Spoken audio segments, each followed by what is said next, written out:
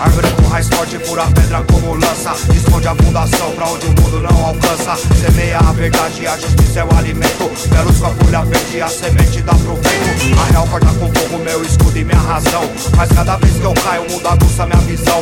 A certeza da vitória quase sempre mora ao lado. E o fardo de chegar tão longe não é mais tão pesado. Como sempre tô na cola das mentes que pensam. Me pergunto das coisas porque Deus me traz a bênção. Não desisto da batalha, se a paz a recompensa. Realidade é minha guerra e a verdade é minha crença. Peço ao céu que derrame a mais pura razão, que transforme a dormência no suor da minha mão, no barulho da lata que me fez despertar. Tags brancas azuis que eu deixei pra expressar. Mais uma vez mensagens que eu preciso. Vou adorar no sistema, despertar meu sorriso. Não fecho meus olhos pra esse plano insano. Contamina a mente, passo ainda por baixo dos panos. A pobre ostentação que o gueto se identifica. A mídia disfarçando o veneno que intoxica. Máquina de manipular, veste milhões da futilidade enquanto a cultura nem paga.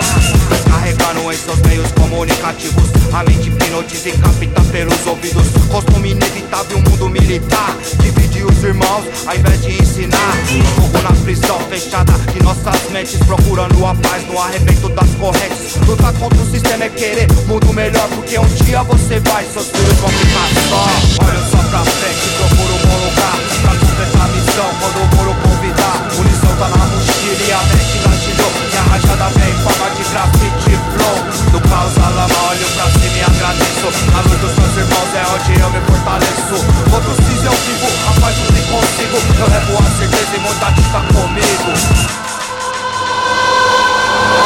Corre livre no muro só pra acender, porque a mensagem tem que tá visível pra todo mal ver. No tormento da minha mente vaga por inspiração, faz manter o meu caminho bem longe da alienação. A lei do homem entre guerra quase constante. O sistema cria a base de um pensamento ignorante. O gueto sempre mostra o melhor jeito de aprender. No céu, no inferno, que Deus dá proceder.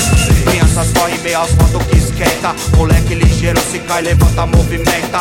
A sede chama a sorte, o mundo desigual. Nos cantos da sociedade tenta um marginal. Ostenta, lamenta, sozinho trancado aguenta. Dejetos do grande monstro que a Babilônia alimenta.